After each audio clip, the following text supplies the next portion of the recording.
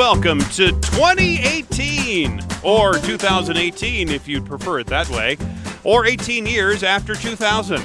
Merry New Year to one and all, as they say in the movie Trading Places. I'm Jason Luber, the traffic guy, the traffic anchor here at Denver 7 News, and co-host of this, the Driving You Crazy podcast. You fit a lot of words into one breath, man. I'm pedestrian advocate Joseph Peters. Happy 2018. I hope you all had a very Merry Christmas and a Happy New Year. How was your time off? You took an adventure to the East Coast that is freezing right now under blizzards and icicles everywhere, all the way along the East Coast. So, for those of you listening, 20 degrees below 0 Fahrenheit is very cold. And that's what it was when I was in Vermont. But it's beautiful. It's the prettiest state in the country, by far. Even when it's frozen? Even better when it's frozen. It's tundra, man. I understand why people take overseas trips to like Norway and Finland and those countries that are further up that are all iced over, because it's just beautiful in the wintertime. So do you have any driving adventures, any road adventures you'd like to expound on? Look, so number one, if you ever drive Interstate 91 through the state of Vermont, you're lucky to see 10 cars over 200 miles. This is the emptiest interstate in America. It would make sense for them to wipe it out entirely and just start it at the southern part of Vermont. But it's beautiful, man. I mean, it's just a nice drive through the mountains, and you don't get many of those where you're not elbow to elbow with other cars. That's the problem with I-70 in Colorado. But those are different kind of mountains than here. I would say those are more rolling hills. Well, I agree with you. What I would say is like the elevation from base to top of the mountain, like the difference between the two in Vermont is not similar, but at least in the ballpark is the mountains in Colorado. Obviously, nothing compares to the Colorado mountains, but there's not a highway that matches Interstate 91 for sheer emptiness and magnificence. Well, that's good. I just enjoyed time off with the girls. They have this new game. I don't know what's it called. It's something you give clues. The girls love these new Disney games. It's all Disney stuff around the house, right? Okay. And so we spent a lot of time because the girls are off last week, this week. So that was fun. I really did absolutely nothing during my time off except hang out with my girls, and that was it. Before we get into the traffic headlines, do you have a Logan Paul take? Or your girls Logan Paul fans? No, they don't really watch a whole lot of YouTube. Good. They're really off the grid, and when they search things on I don't even let them really search anything on Google. They have something called Kiddle that is a kid safe Google search, basically. So you could search whatever you want in Kiddle, and it's only going to give you the safest searches and that sort. And they're only going on Disney Junior or PBS Kids, and they're watching that kind of stuff. So they're not on the YouTube. But the guy should have had more sense when he's walking in a forest that is called the suicide forest, right? Right. Or a forest of death, or whatever that's called. Mm-hmm. He's going with the expectation already ahead of time of seeing something that he saw. Yes. That's already a predetermined thought in his mind that it's probably going to happen, and he's probably hoping it's going to happen. So it happens. There's a person who's dead in front of him, and he's recording all of this. Yes. Now, they weren't broadcasting live at the time. Then there was the thought of, well, we are going to then be acting the way we act usually around a dead person. He probably hasn't seen a whole lot of dead people. That's why it was intriguing for him to go see this and go do this.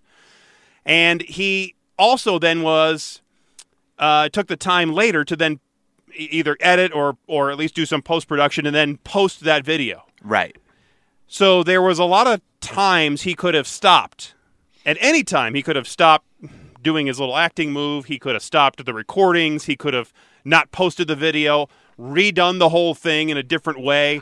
I think what it speaks to is that there are like no boundaries with this age group and this sort of culture. And I don't know really where the starting point and the ending point is. I think it's more of a millennial mindset than it is a specific millennial age group. But they've seen so much and they're exposed to so many images so early on. I mean, early on. I was on AOL at 8 years old looking at a lot of things that I probably shouldn't have as I got older. And so when you're exposed to that much stuff, I think it warps your sense of what you should and shouldn't be doing and what is and is not acceptable. Well, with sites like LiveLeak before LiveLeak, there was a site called Ogrish.com that was even worse than what LiveLeak will show. But that stuff is out there, and so like you said, some of these people have grown up with it, and they want to see it. I don't know. I think it's a good teaching moment for him, and it will be a good lesson for him. I doubt it was going to hurt him long term with his fans, that he's still going to have fans. He's still going to generate a lot of income. It might hurt him with some advertisers, that sort of thing. He'll apologize like he already has, and they'll be forgiven, and he'll go on. It gives him a level of credibility with those fans, because they've now seen him make a significant mistake, and now they're going to watch him attempt to and most likely recover from it. Well, that's one of the reasons I try to keep my girls, who are 6 and 9, off that stuff of the internet. There'll be plenty of time for them to see it. I just want them to be a kid while they're still a kid. Absolutely. I think, one of the things we're really going to talk about as the year goes on is the plan to spend lots and lots of money on infrastructure. We've heard a little bit about it as the government is now talking about the spending bills that have to go through. They're going to shut down the government, that whole thing, by January 19th. Right. And I think as part of these negotiations, we're going to see a lot of talk about infrastructure. And I can't predict how it's going to play out in Congress, because if I could, then I'd be $1 million man, and I could predict everything in the world. But I can't do that. But it's going to be welcome news if it happens to not only our state, but all the states around the country that are struggling to keep up with transportation funding, especially here. It's also going to be interesting to see how the transportation is going to be addressed in the Colorado state legislature this year. My gut tells me they're going to leave us frustrated again, as they did last year and the year before that and the year before that. And I have a feeling it's all part of the reason that the former executive director of CDOT, he left to take a job with this transportation think tank. I think he was just frustrated with the status quo and seeing that there really isn't much of a future here in a state that he thinks isn't serious about collecting more tax revenue or other revenue and putting it into transportation. And there's only so much you could say, and that was his mantra for the time he was here, is that the state doesn't have any money, the state doesn't have any money, and guess what? We don't have any money. The state doesn't have any money, so we can't build anything and fix anything, and everything, that all the money that we have is just going for current maintenance right now. So you want us to fix things and build things, but we can't because we don't have any money. He's got a point. Yeah, he does. And I think he was just sick of talking about it. Yes. Absolutely, because that is the debate surrounding not just our state but our country. Is like, we want to do a lot of really big things, but we don't have the money right now, and so other countries are lapping us. And he's a big vision guy. He's looking for transportation to really be a big focus of the state, and it wasn't for him. And he likes a lot of technology to be included in transportation stuff, and it just wasn't going the way he wanted. He really, I don't think, was getting any love back from the state, and that's why he said, "All right, see, I'll go ahead and go get paid from this think tank." I mean, not that he wasn't making any money; he was making some decent money, but now he's really getting paid. Well, I mean, you jump from public to private, and that money just starts rolling on in. So we'll see how all that plays out. Well, I would think it would be a slam dunk, but at the same time, with the current political climate, you can't count on anything making sense. No, that's pretty much, that's right. And the Federal Highway Administration, speaking of not making any sense, they actually have a press release that they sent me that said there's a record number of licensed drivers in America now. They say there are 221.7 million licensed drivers in the United States, including over 40 million, or almost 1 in 5, who are older than 65 years old. I thought that was pretty interesting. That's fascinating. The largest single-year percentage increase in licensed driver in 2016 was, get this, among 75 to 79-year-olds. The second fastest growing group of drivers are people over 85. It must be all about people living longer, right? It must be all about, I guess, better health care and better nutrition and just people living longer. Right. It's just a change in the way humans conduct their business. But those people need to be tested every year for new licenses. Yeah. Every single year. Yes. And the older you get, the more you need to be tested. I mean, the eyesight goes very quickly. It can be really dangerous, and it's something that people are going to have to keep an eye on moving forward. And listen up, millennial. You people between the ages of 20 and 34 accounted for nearly 1 in 4 U.S. drivers, about 57 million.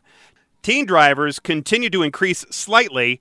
It's up to 8.8 million, but remaining at the lowest levels since the federal government began compiling driver's license data in 1963. I mean, there's less reason for people that age to drive than ever before, between how easy it is to get around via bicycle in most major cities and the amount of ride-sharing options that are available as well. There are 2.5 more women drivers than men drivers. I think that explains the accident rates. But I want you to go out there and say that to any woman in the newsroom right now. Go ahead and just say that. No? Don't do it, man. You're not going to do it? Not going to do it. You're not going to go see what happens? Not going to do it. Well, I thought it was pretty interesting. All of it was pretty interesting. We get letters and emails all the time, by the way, Joseph, right here to the newsroom. Yes, we do. And usually what they want is they want to get us, the TV station, to get them out of a jam or other predicament they can't fix themselves. You've seen it before. They're always complaining about something. So Mark Stewart, one of our evening reporters, he received an email the other day from a guy who wanted him to take on the toll highway E470.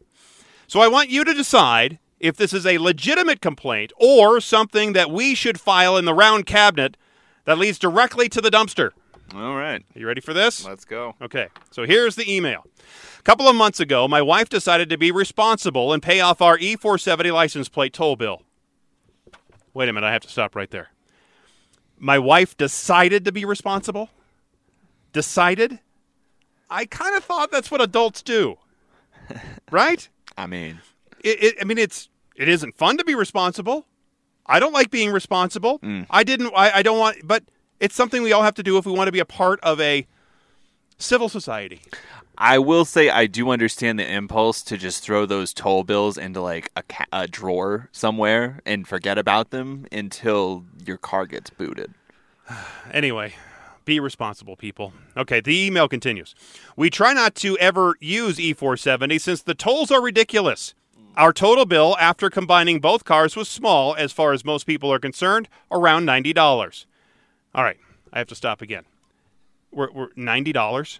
When you go through the toll plaza on E470, any of them, the charge for that, on average, costs about $4 with the license plate tolling. About $4. It's less with the transponder, about half price. That means they would have to have passed through about 20 toll plazas to get up to $90 in tolls. 20 plazas. I would not say that is not ever using E470 since the tolls are ridiculous. Correct. It's no secret what the tolls are when you get on the road. And there are free roads right next to E470 to use as an alternative, so there is no excuse not to know how much it costs and also to know that you're responsible for paying these tolls. Well, and also that you could have saved $45 by just getting the transponder, right? Yes, exactly. Come on, bro. Which they'll give it to you for free. We continue with the email from this viewer to our Channel 7 newsroom. $90 is not much to most people, but too much for us to easily pay out. My wife gets paid weekly, so she started paying something every week, $10 to $15. She felt good. She was making the bill go down and still feeding the kids. I feel bad for this family. Obviously, they appear not to have much money to pay tolls, so why do they ever choose to drive on a toll road? If it's between feeding your kids and driving on the toll road, feed the kids. Stay on the free roads. Yes. The email continues. After a little bit, she was down to $13.02 and looking forward to paying off the bill. So here comes this month's bill and in the mail, and guess what? There's a new charge, a $25 civil penalty, perfectly timed to add another one or two of her normal consistent payments. Assuming that this might be potentially affected by common sense and or logic, she called to make a payment, hoping that her recent payment history might have some impact. If so, she was perfectly ready to send the payment amount in and clear the account. Why doesn't this broke jerk pay off his wife's toll bill like an adult? Yeah, I that was another question I had as well. Like, why is she? I'm sorry. Why is she making $15 weekly payments? Like, just save it up, man. Like, I don't understand this at all. It continues. After a 10-minute or so period of your call is important, she finally reached a human. Naturally, there was nothing that she could do, so my wife asked for a supervisor. The supervisor not only proved to be unable to provide any help, she informed my wife that another civil penalty would be applied if the bill was not paid in full by the due date on the bill 2 days from now. 2 days from now? That means it's been sitting in her mailbox or in her kitchen for a while. She also stated that another civil penalty would be added every month from now on until paid in full. My wife was totally upset and said she would call back and hung up. She went back to the bill and, reading carefully, found a dispute process concerning the civil penalty. She has started doing the things required for this. I'll keep you informed about this as developments occur. Look, this is standard practice for E470. They send out bills, and if they're not paid, they'll send warnings that a civil penalty will be assessed, and if the bill is not paid in full, they'll give you that civil penalty. Right. They're a business. The last time I heard, they were a business. They're not in the business of lending drivers money after that driver uses its services. Would Correct. the same couple expect to be able to pay off their food bill at McDonald's over several weeks? How about when they go to the grocery store? If they roll out of King Soopers with a cart full of food, would they expect that they could just take the food home and then send King Soopers weekly checks of $10 to $15 for that food? I doubt it. So why do they think they can do that with E470? It's a service. They use the road, so they should pay the bill. All right, the email continues. As for me, I'm a bit more than just upset. If we hadn't decided to pay this bill, it would have simply been added onto her next plate renewal. Her desire to pay it sooner than that has resulted in her being penalized. Again, this is a bill that has to be paid for service provided. Why do they think that they're not obligated to pay this bill? I just don't get that. I'm disgusted. This entire situation is just disgusting to me. And why would you reach out to the news thinking that the news is going to defend you against your own irresponsibility? Exactly. So it continues. I think it's time for me, at least, to find out how common this problem is. My best choice of how to do this is social media. After work tonight, I'll get a page up on Facebook and start advertising, asking the question, do you feel that E470 bills unethically? And have you had issues in your billing from E470? I can't wait to see the responses. I looked for such a Facebook page. I didn't find one. I also looked for this person's Facebook page. I think it was him, and I didn't see any mention of E470 on it. But I did see a lot of those, I just played that whatever slot machine thing and won this much money or whatever the thing. Those games, stupid games on Facebook page. Facebook right? slots. Yeah. This is where the email gets really, really good. I intend to forward all input daily to all Colorado State House and Senate members, CDOT, the Governor's Office, the Denver Post, and all Denver TV channels, as well as Denver AM Talk Radio. I will also provide results to any and all interested parties that might request them. I can easily see this including economic development councils, city councils, the Better Business Bureau, and individual companies, especially those that are considering moving to or expanding to Denver, Amazon. What is that going to accomplish?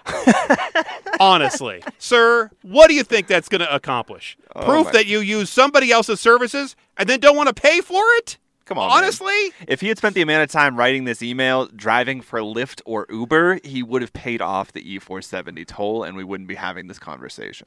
So he concludes the email by saying, I would love to hear from you or another Channel 7 person that might be a better fit. Thank you for looking at this, and I hope to hear from someone soon. Thank you for your time, Donnie Hearn. Well, Donnie, my suggestion to you is that you should never drive on E470 again unless you have the money to pay your toll bill or can lend it to your wife. Why isn't he paying it for his wife? Or maybe they have separate accounts. I don't know how they work this out. If you never drive on the road, you will never have a bill. It works as simply as that. If you're so tempted by the toll road that you just must drive on it, then I would suggest getting a transponder from E470. It won't cost you anything. You just stick it right there on your window. You have to give them $35 as a deposit, and then they take the tolls from that. You can cut those tolls in half as well. You could get $70 worth of tolls for the $35 that you would give them for that transponder. Getting upset and threatening to share negative feedback with all the folks he mentioned isn't going to do anything. I have an idea. Don't drive on the road. And if you do, expect to pay the bill on time, just like when you go anywhere and buy something else. And work more, bro. Like, because this is definitely the kind of guy who's also like racking up credit card bills and not really thinking too much about it and blaming his wife for everything. Go get a better paying job so you can afford to do things like drive on the nice road. Yes. That was really mean. I'm sorry. There was a time in my life that I was working 3 jobs because I wanted to earn more money and I wanted to save up some of that money for things I wanted. Yep. And I also was working at some of these places. One of them was in the industry, but it wasn't a full-time job. It was a part-time job, so it wasn't paying enough money for me to live, so I had to have some other jobs, but it was allowing me to be in, at least my foot was in, as I was trying to work my way into the industry. That's if you want to advance, that's what you do. Yes. As a productive member of society. 100% agree. All right, coming up, Joseph, did you ever see the movie I, Robot? Of course you didn't. I'll answer that for you right now. Am I right? Did you see the movie I, Robot? No, of course you're shaking your head no. Of course you, why would you? As part of that movie, the robot makes a choice to save one person over another based on the probability of survival. It's actually a pretty good movie. Will Smith is in it. Put it on the list. What if your self-driving car, though, had to make a similar choice? We'll explore that and so much more as the Driving You Crazy podcast continues.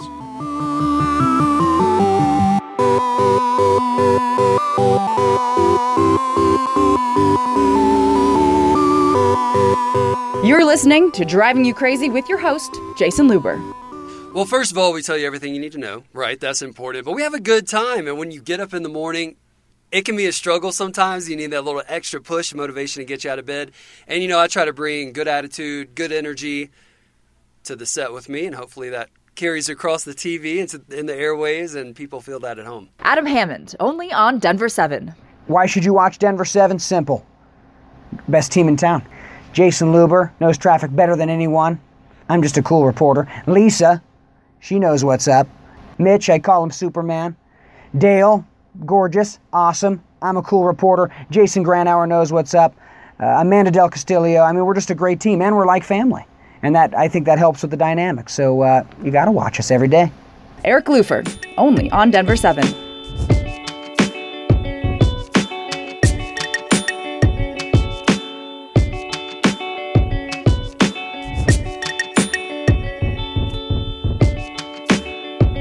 Welcome back to the world-famous Driving You Crazy podcast, heard all over the world, including all the ships at sea.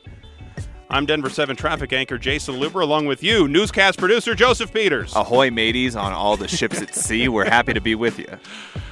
Do you have any other sailing references you can give me? Best one I could come up with. Sorry, guys. Well, we've all done it at some point there, Joseph. Granted, not quite to this level, but at some moment in time, we've scrounged enough change to buy something when we didn't really have any paper cash or credit cards with us, something like that. Well, a man in China, he plunked down $11,000 in change to buy a car. He didn't use coins to pay off the entire car, but he did make a very substantial first payment with all those coins. He saved up the coins over several years to make the payment on the car.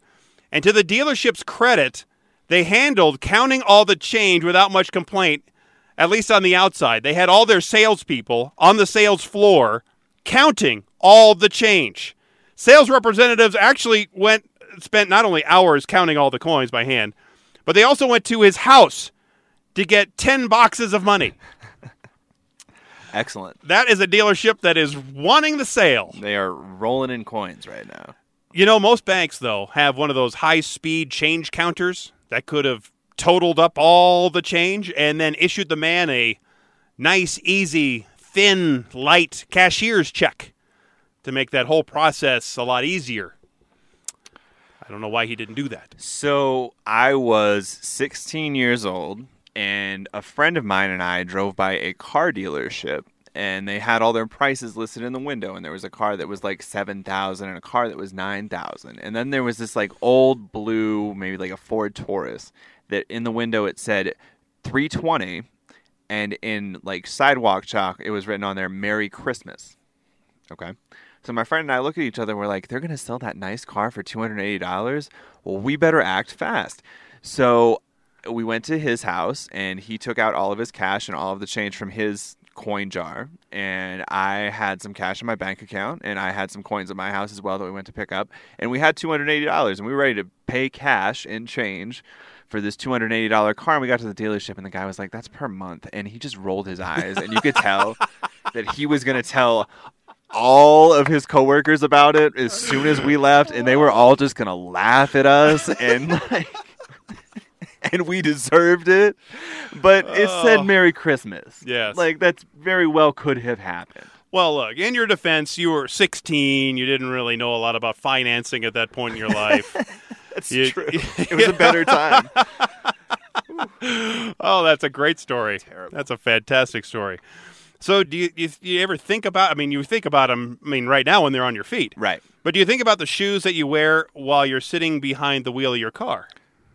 No, I actually like driving barefoot.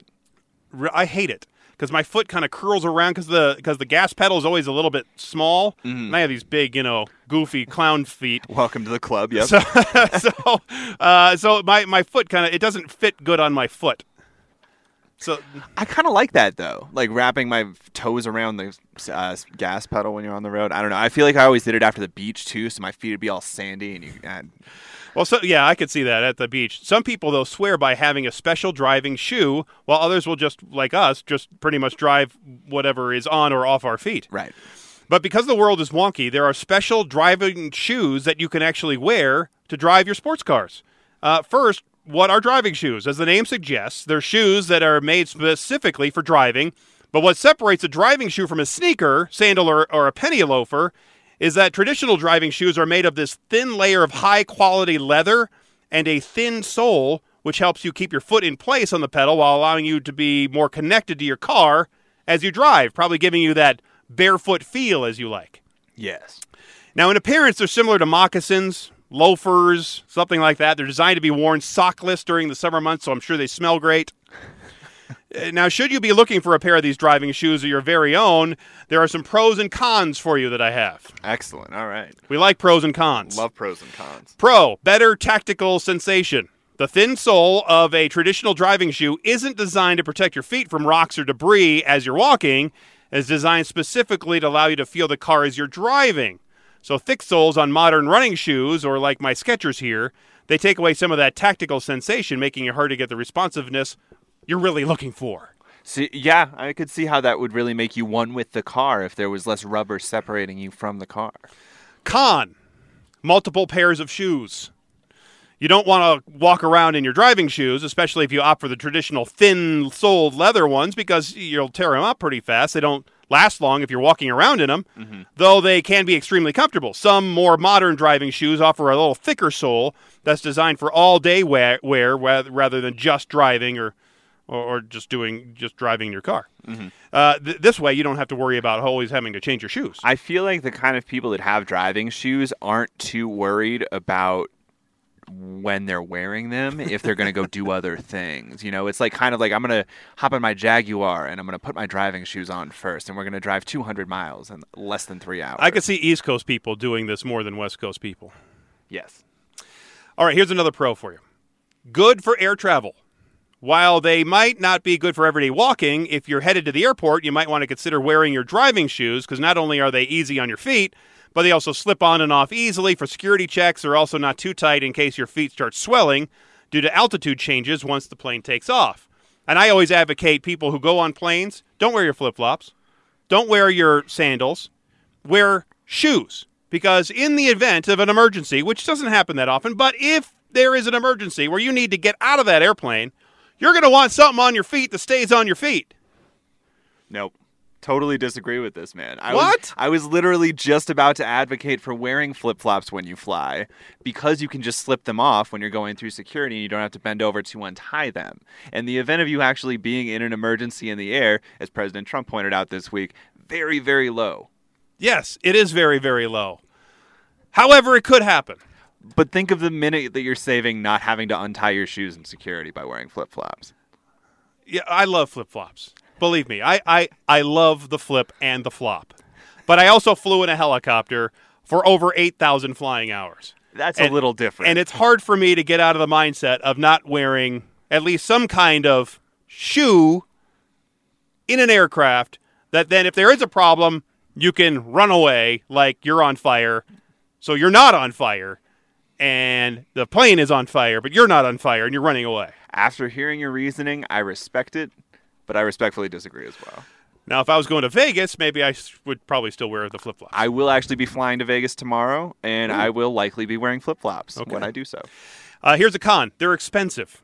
Traditional thin-soled leather driving shoes are not a cheap option. Even the less expensive models can cost more than $100. With the more expensive options, $500. Ooh. That's an expensive pair of driving shoe. You definitely get what you pay for, they say, though. A high-quality pair of driving shoes will last you for quite a while as you're not wearing them to the grocery store. So driving shoes aren't really a requirement by any means if you have some kind of fancy, cool car. But if you really want to connect with your car, you have that option. I recommend also wearing your driving shirt and pants. Oh, like all the bikers do around Highlands Ranch? Yes, I picture It's like they're on a tour. Don't you picture like a driving uniform looking like Charlie Sheen in 2.5 Men? Sure, right. Why do these guys on the bike decide that they want to look like Lance Armstrong while they're tooling around the suburbs? Have you figured that out? There's no excuse for a man wearing, well, I guess there is apparently an excuse for a man wearing spandex on a bicycle. I guess so. Day. All right, so I want you to consider this hypothetical, Joseph. Relax your mind and imagine with me, if you will, that it's a bright, sunny day in your favorite city.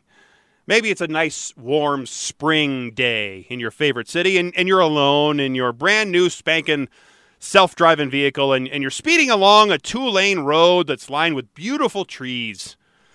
You're sitting back, you're relaxing, you're looking out the window, admiring the view, moving along at about 45 miles an hour, the posted speed limit.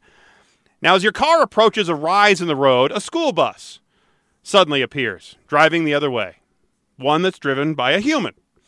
It suddenly veers sharply towards your self-driving car. There's no time to stop safely, no time for you to take control of the car. So does the car, A, swerve sharply into the trees, possibly killing you, but possibly saving the bus and its occupants? B, perform a sharp evasive maneuver around the bus and into the oncoming lane, possibly saving you, but sending the bus and its driver swerving into the trees, killing her and some of the children on board. Or C, hit the bus, possibly killing you, as well as the driver, and maybe even some of the kids on the bus. That got dark. I mean, there's no right answer to that question. Realistically, if it was happening in real life with a driver behind the wheel, every person, I think, would react differently. Yes. Some might hit the brakes because if in the self-driving car, maybe you just can't hit the brakes. Maybe the car didn't realize that it could hit the brakes at that time. It didn't have a collision warning, but you being a human could detect that the collision was probably imminent. Right. Some might have just swerved or do a combination of braking and swerving around some of the scenarios I laid out. Now, in everyday driving, such no-win choices are extremely rare, but when they do happen, what should a self-driving car programmed in advance to protect lives do? That is the question as we go forward with self-driving cars. What should it do in a situation, maybe even a less dire one, where a more moral snap judgment must be made? Well, I think that dire situation is one of the biggest moral ones, right? Like, theoretically, you're saving more lives by killing the driver, potentially. I don't know. I mean, personally speaking, and I think a lot of consumers would agree with this, I want my car to protect me first. And I don't think that you can program it to know the difference between a bus and a tractor-trailer. Yes.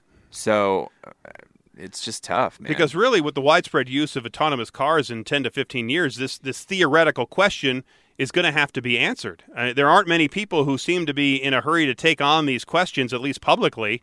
Now, I was looking into this, and Van Lindbergh, he's an attorney in San Antonio, and he specializes in autonomous vehicle issues. He says there will be crashes, unusual things will happen, trees will fall, animals and kids will dart out in front of them, and even as self-driving cars have the potential to save thousands of lives, anyone who gets the short end of that stick is going to be pretty unhappy about it. Unhappy indeed, I would think. Now, whether the technology in self-driving cars is superhuman or not, there is evidence that people are worried about the choices that self-driving cars will be programmed to take. Now, last year, for instance, the Daimler executive set off a wave of criticism when he was quoted as saying its autonomous vehicles would prioritize the lives of its passengers over anyone outside the car. Your theory, exactly. You want your car to protect you first and everybody else second.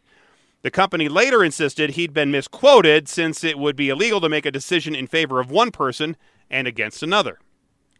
Now, last month, Sebastian Thrun, who founded Google's self-driving car initiative, told Bloomberg that their cars will be designed to avoid accidents, but that, quote, if it happens where there is a situation where there's a car couldn't escape, it'll go, quote, for the smaller thing, but what the smaller thing is, a child, a dog, how that question gets answered may be important in the development, and I think more importantly, the acceptance of self-driving cars. I'll tell you what, the first time that a self-driving car takes out a dog instead of a kid, there's going to be riots. Yeah. The dog culture on Facebook is very protective of their animals. Now, a recent study found that people generally agree that a car should, in the case of an inevitable crash, kill the fewest number of people possible, regardless of whether they are a passenger inside or people outside the car. Those same people were also less likely to buy a car in which they and their family members would be sacrificed for the greater good. Obviously. I mean, you would fall in line with that too, right? Yes, I would. So these individual fears could slow down the acceptance of self-driving cars and leave traditional cars and their human drivers on the road longer than some of these futurists predict, as we've talked about futurists in the past. Already, AAA says 3/4 of U.S. drivers are suspicious of self-driving vehicles. This is why I keep saying, and we said it on this show, that I think the whole self-driving car craze and that it's going to happen in 2 or 3 or 4 years is going to be more like 15, 20, or 25 years down the road. Yes. To the point of this article, it's a war for public opinion more than anything else. I mean, we know the technology works. How many more studies do you and I need to look at before we're like, this technology works? The technology works. Like, it's just a matter of getting humans on board and trusting enough with the technology to commit to it even part-time. Because the real issue comes down to a series of questions. Does the computer always follow the law? Or does it slow down whenever it sees a child? Does it get programmed to generate a random human response? Do you make it compute millions of computer simulations simply telling the car to avoid killing anyone ever and then program that into the car? Yes. Is it even an option to do that in the car? That I think is the question, is can the technology make that computation in real time? What is the lowest risk for the lowest loss of life, including the driver of this vehicle, right? I mean, can it compute that quickly enough when you're talking about a sudden swerve and a split-second crash? Yeah, can it compute that quickly? Because the question doesn't need to be as dramatic as asking who dies in a crash either. It could be as simple as deciding what to do about a jaywalker, or where a car places itself in a lane next to a large vehicle that makes its passengers feel secure, or whether to run over a squirrel that darts in the road. I remember when I was going through driver's ed, and I had a driver's ed teacher who was freaked out every time you would drive next to a semi, because she was convinced that you are going to see one of those tires start shredding right next to you, and it's going to block your windshield, and you're going to crash. That's reasonable. No, no, it's not. I also don't like being in the passenger side when there's a semi next to me, and I probably would like that less if I was in the car with a driver's ed student. Now, some experts and analysts believe solving these problems could be a simple matter of regulators or legislators deciding in advance what actions a self-driving car should take in a no-win situation. But others doubt that any set of rules can adequately react to every scenario, of course. I mean, that's life. You can't react to every... I mean... there's scenarios that are going to happen that we can't even predict or think about. Right. And you wind up forced into a reaction, but you can't prepare for the reaction. The director of the Center for Automotive Research at Stanford says he's been working with Ford on some of these issues. He says the question is ultimately not about deciding who dies. It's about how to keep no-win situations from happening in the first place, and when they do occur, setting up a system for deciding who is responsible. Well, there's a litigation part for you. Now, through millions of computer simulations and data from real self-driving cars being tested, the cars themselves can begin to learn the best way to respond to a given situation. For example, Waymo, that's Google's self-driving car company, in a recent government filing said through trial and error in simulations, it's teaching its cars how to navigate a tricky left turn against a flashing arrow at a real intersection in Mesa, Arizona. Now, those simulations, not the programmers, are determining when it's best to inch into the intersection and when it's best to accelerate through it. Something that we do all the time, and it's actually a question that we talked about here on the show a while back.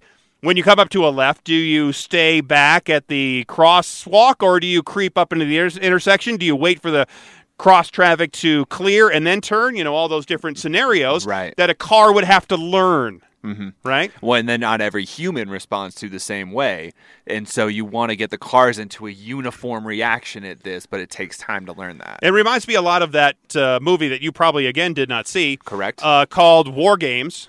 It was with Matthew Broderick and Kirstie Alley. Sounds great. Oh, it was. It was, well, for my generation, it was a big movie. And it was about this computer who was in charge of basically the entire nuclear missile codes for the entire United States.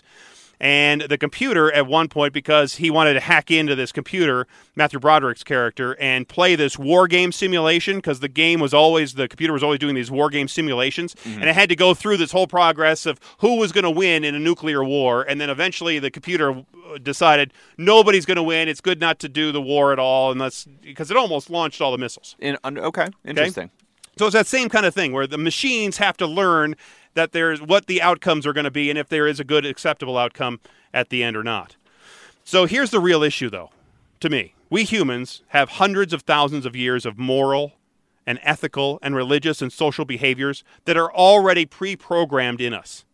We already know that. We start learning as a little kid. We have a lot of these tendencies that are already programmed into us when we're born, right? Okay.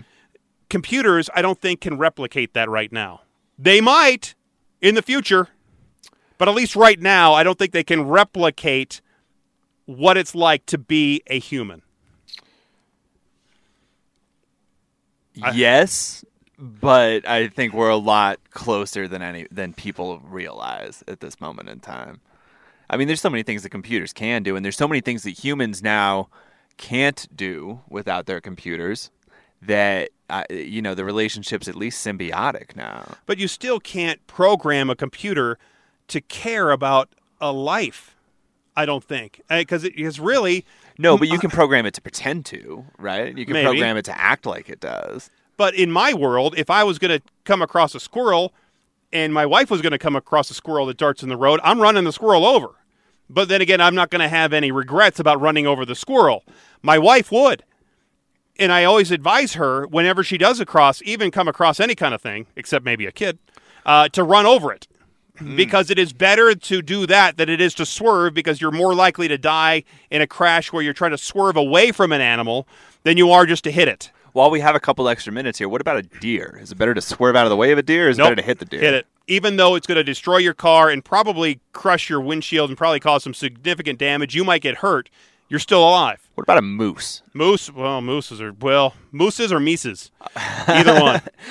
All of them. No, so my dad hit a moose. I mean, smash into a moose a couple years back. And to your point, it destroyed the windshield, but it probably saved his life as opposed to if he had swerved and nicked it but gone slamming into the guardrail. Usually when you swerve, you're more likely to roll over, go off into the ditch, go off the road, whatever the case may be. You're better off with the seatbelt technology that you have and the way the car is designed to hit something head on. That's the way they test those cars. You've seen those crash tests, and the dummies are all set in that car, in the seatbelt, and it's designed to protect you in those instances. So hit it. Just hit it. Great advice. And then go eat it later, right? But anyway, I think that's going to be one of the major issues and barriers, I think, going forward to really look at with the whole self-driving car deal. It's a matter of getting people to trust their cars, right? Trusting the technology. And that is going to take time, and there are definitely some people who never will. But if you can get the majority, you're probably going to be successful. But again, that's why I think it's going to be longer. Yeah. Longer than normal. Anyway, next week we have all kinds of great stuff. I'm already working on next week's episode. Bam. Bam. That's going to be a huge barn burner. Excellent. Oh, it's going to be rock solid. I'm telling you that right now. Come back. Yes. Thanks again for being here on this edition of the Driving You Crazy podcast. Until next time, I'm Jason Luber, the traffic guy. I'm flip-flop enthusiast Joseph Peters. Be safe, and as always, happy motoring.